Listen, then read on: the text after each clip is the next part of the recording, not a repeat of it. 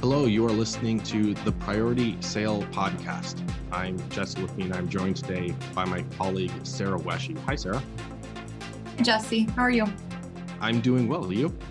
Doing good. So, like me, you come to a selling position from a marketing background, correct? Yes, that is correct. And as such, we really enjoy having many conversations about the role of marketing. And during a conversation the other day, we asked each other a question that I thought was definitely worth a podcast topic, which is modern marketing putting sellers in harm's way? Yeah, that's a really good question. And it sounds, dire to say, oh, am I putting my sellers in harm's way?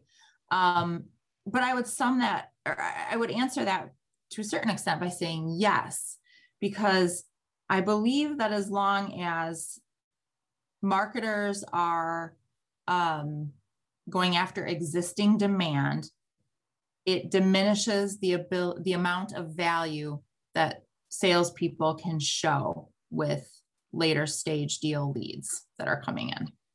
And that's a really important concept there, what you just said, existing demand.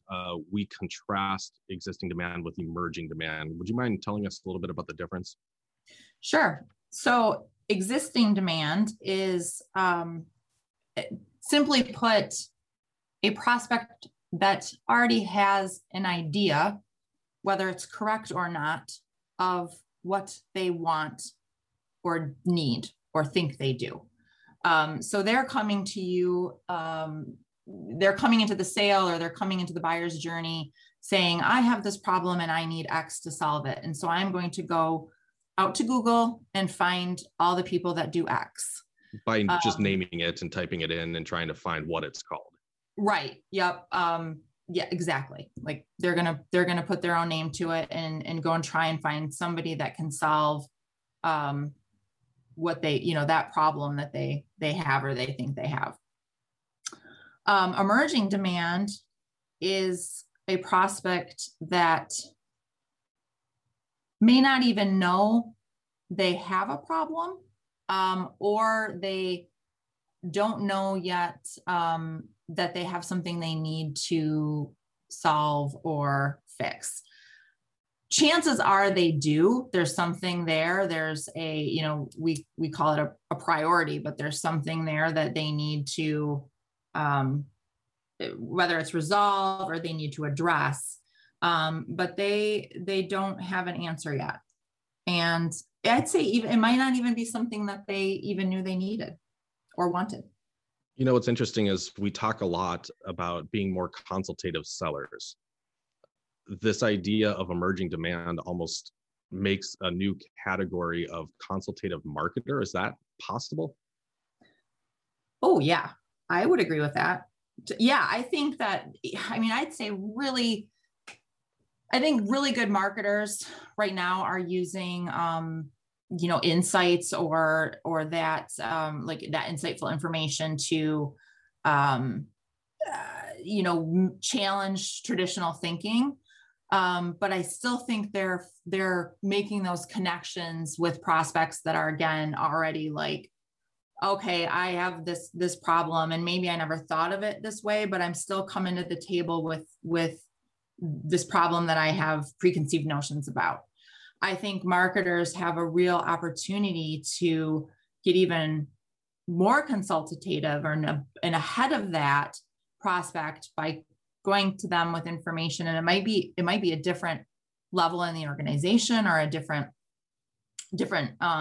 target persona, but going to that person and putting information in front of them that they may have just completely changes the way they think about something or something they haven't even thought of yet as a way to improve. That's really, really fascinating. And I think it flies in the face of how a lot of sales organizations today really operate, which is they place this volume goal on marketing. I need a certain number of leads. I need a certain number. It's the same is true on the selling side. I need a certain number of pipeline moves, whatever the thing is. But there's really rarely any consideration given to the quality of those leads. Now, I know that there's, fancy software out there that will quote unquote score those based on certain criteria that you input, varying degrees of success with things like that. But the idea that a marketer's job is not to get a volume of leads that are probably existing demand, that are probably procurement stage type things, but rather get to the right person in the organization and do something really powerful, which is name the problem that they know that they're facing.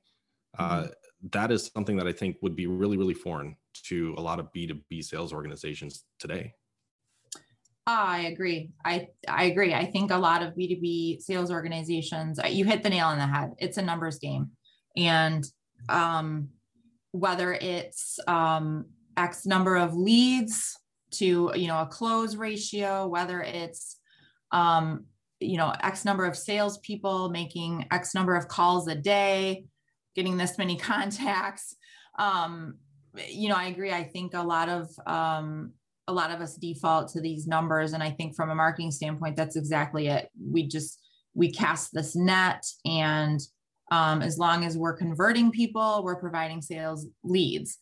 And it really, it creates this handoff in the buyer's journey that's I think always existed between sales and marketing, where, okay, marketing, you go out there and you drive these leads, and then you hand them over to sales, and sales closes them. And in my opinion, it just sets sales organizations and revenue organizations up for a dysfunctional relationship between sales and marketing, because there's always that pointing fingers at each other of, well, marketing got all these leads, why can't sales close them?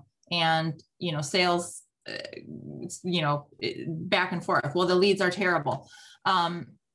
We talk about sales and marketing alignment too, but I think it goes beyond that to where sales and marketing are actually functioning together through today's buyer's journey. In order to really be successful, they have to function together throughout the buyer's journey with a prospect, if that makes sense. It does. One of the things about that handoff that I've never really understood is you have this wall between sales and marketing. And so marketing creates all of these messaging, tools, things that they take into the marketplace. And just by way of sort of mental illustration here, I'll say that marketing has a bunch of speech bubbles and they all say circle, circle, circle, circle, right? And so you get this prospect that's on the internet or however they come across this message. And the prospect says, I like circles. I like circles quite a bit. Tell me more about these circles. Mm-hmm. And then you get this handoff and you toss that lead over the wall and you have no idea whether the sales team is talking to them about squares or triangles or some other polygon, I suppose it would be. So this idea that there needs to be separation between marketing and sales is, I think, a selfish one on behalf of the organizations that do this. And it's selfish because they're looking at the skill sets of marketers and they're looking at the skill sets of salespeople. And the organization is saying, boy, this would be a lot easier for us if we just separate these two into two separate functions. Mm-hmm. And I feel sorry for that prospect that's going along that journey and is getting different messages from both sides of the revenue function that might laugh at how far along the pipeline marketing thinks they are versus sales thinking they are. All of these things are absolutely creating a lot of friction in the buying process that I think could go away if everybody, marketing, sales alike, really just started to think about themselves as sellers. And that handoff that you just talked about, I think at that point, that looks a little bit different if that revenue culture is really established. Yeah, I agree. I think it goes back to your original question about, is marketing putting sellers in harm's way? Because with that handoff, the typical conversation is, well, marketing, this lead converted here, or any other software that can track, all the things they did on the website and yada, yada, yada. But it almost puts sales behind like discovery, or they have to start from scratch to a certain extent. And at that point, the prospect, as we know, they're so far in their buyer's journey and they think they know all the things that sales is playing catch up or they're stuck in a conversation, a procurement conversation. Can you do it? How much does it cost? And that, it just diminishes the value in the organization. And so, yeah, to your point, it's tactically sales and marketing are different, but strategically sales and marketing need to be in this together. They need to, I've been throwing this term around, they need to hunt together to win together, because that disjointedness you will never maximize your revenue capacity or opportunity if you continue to have these different, different strategies or mentalities about how you actually win prospects. I think that's a good transition and a nice place to pivot, because what I don't want this to be is just us telling people things are bad for 15 minutes and then walking away. So knowing that we do need to hunt together to win together, what are some things that marketing and sales can be doing together in order to start functioning as one unit, to start, actually fulfilling that promise? Well, I mean, after you have a kumbaya moment between your sales and marketing teams, and, I think it starts with as simple as your establishing your elevator pitch together, or what we call your priority position. I'd probably start there and say, here's a spot where, everybody in the organization from top to bottom needs to be on the same page about how we talk about the value we bring. That would certainly solve my triangle, circle, square analogy. Yes. Yeah, exactly. And I'd start there with establishing that, why, what are those values that we bring? What is our elevator pitch or our priority position? What are our insights? And it's really working together at that strategic level to establish that foundational messaging. And I think sellers need to commit to using it. And I think marketers need to come out from behind their, the buyer personas that we like to build about, Sally, the prospect, and what she does in her free time, and actually, get some face time with clients and be part of that sales process. That's a fantastic closing thought there, in terms of marketers historically tend to think of their prospects in terms of demographic information, and they sort of creep into some psychographic stuff occasionally. But really what we're asking the marketing function of an organization to start doing in a priority sale is, we know we want to be in earlier. We know that necessarily getting in earlier means higher up in the organization. And when you're in early and you are at that level in the organization, insights are way more valuable than information. Information is unimportant. It's cheap. It is not necessary at that level of that sale. So for marketers to think more psychographically and to really dive into what are the threats that we're solving as an organization together, how can I help them realize, why is this problem happening? What is the name of this thing? How can we work on this together? And not, feature, benefit, possibly benefit squared, if you will. Yep. And really start to get into that insight space. What can I tell an executive who is having this problem but might not realize it, to get their attention in this moment, and use that attention to leverage it for the first 3 minutes, and use those 3 minutes to leverage it for the next 15, and use those 15 minutes to get the 1 hour meeting, et cetera, et cetera. Yeah, 100%. I mean, it's your marketing can gain a lot of knowledge from sales. And I think sales can learn how to articulate the message really well from marketing. Those are like the strengths of those two areas. And marketing has a role in supporting that sales effort. But I think marketing can also really show some leadership as well in helping to develop those insights and that positioning that really helps sales. Instead of focusing on driving leads, it's like marketing can think of it as, I'm going to instead deliver prospects to, I'm going to deliver my salespeople to prospects versus I'm going to try and deliver leads to my salespeople. I love that distinction. And that is a nice optimistic note to end on. So we just got all the way from, is marketing putting sellers in harm's way, to, I think, a pretty uplifting, optimistic outlook on marketing. We did. We came full circle. Well done.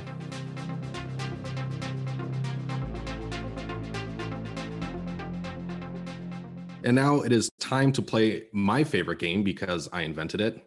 Is this a thing? So Sarah, is this a thing? We're going to talk today about pain points. Is pain points a thing? Oh, yes. I mean, they are. So yes, I know where you're going with this. I believe pain points are a thing. They are real. We have lots of pain points in our daily and personal and professional lives. It's also where I think marketers get stuck on solving pains, right? And I think sellers too. Yeah, you're right. Okay, I'm gonna stop. I pick on marketers because that's what I am. So, but yeah, we get stuck on these pain points, and if we can just solve our customers' pains, we're in, we've got it, in the bag. But if you personify this and think about yourself, how many pain points do you live with? How many painful things do you live with in your life? I think I used the analogy earlier of like a squeaky door in your house. I mean, how many times do you walk by that door, or you use that door and you think to yourself, oh, I just got to go find the WD-40 and spray this thing. But you probably live with that squeaky door for 6 months. So just because it's a pain doesn't mean that you are actually going to do anything about it. Sarah, I am in the midst of selling a house right now. And this is the first time I'm going through this. And the things that you have to fix are just like this shameful litany of stuff that I have been dealing with for the past 8 years.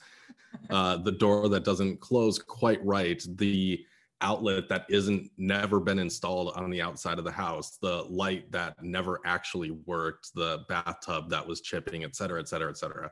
Yep. So you're absolutely right about that. We totally live with pain points all the time. Yeah. So they are a thing, and I think they're usable. I think it's good to know what your customers' pains are, but I just don't think you can stop there. You've got to dig further than pain points. Oh, excellent. So I'm going to cheat in this game, but I'm going to do so by agreeing with you 100%. I was going to call pain points half a thing, because I think for the longest time as sellers, we're told you have to go, collect the pain points. What are the pain points? There's a problem with this for a couple of reasons. Number one, we show up and say, hey, it sounds like this might be a pain. And because of this thing called survey bias, our prospects nod along and they say, yeah, that's a pain that I have. And so I think that our line of questioning, it's easy to get lazy with our line of questioning.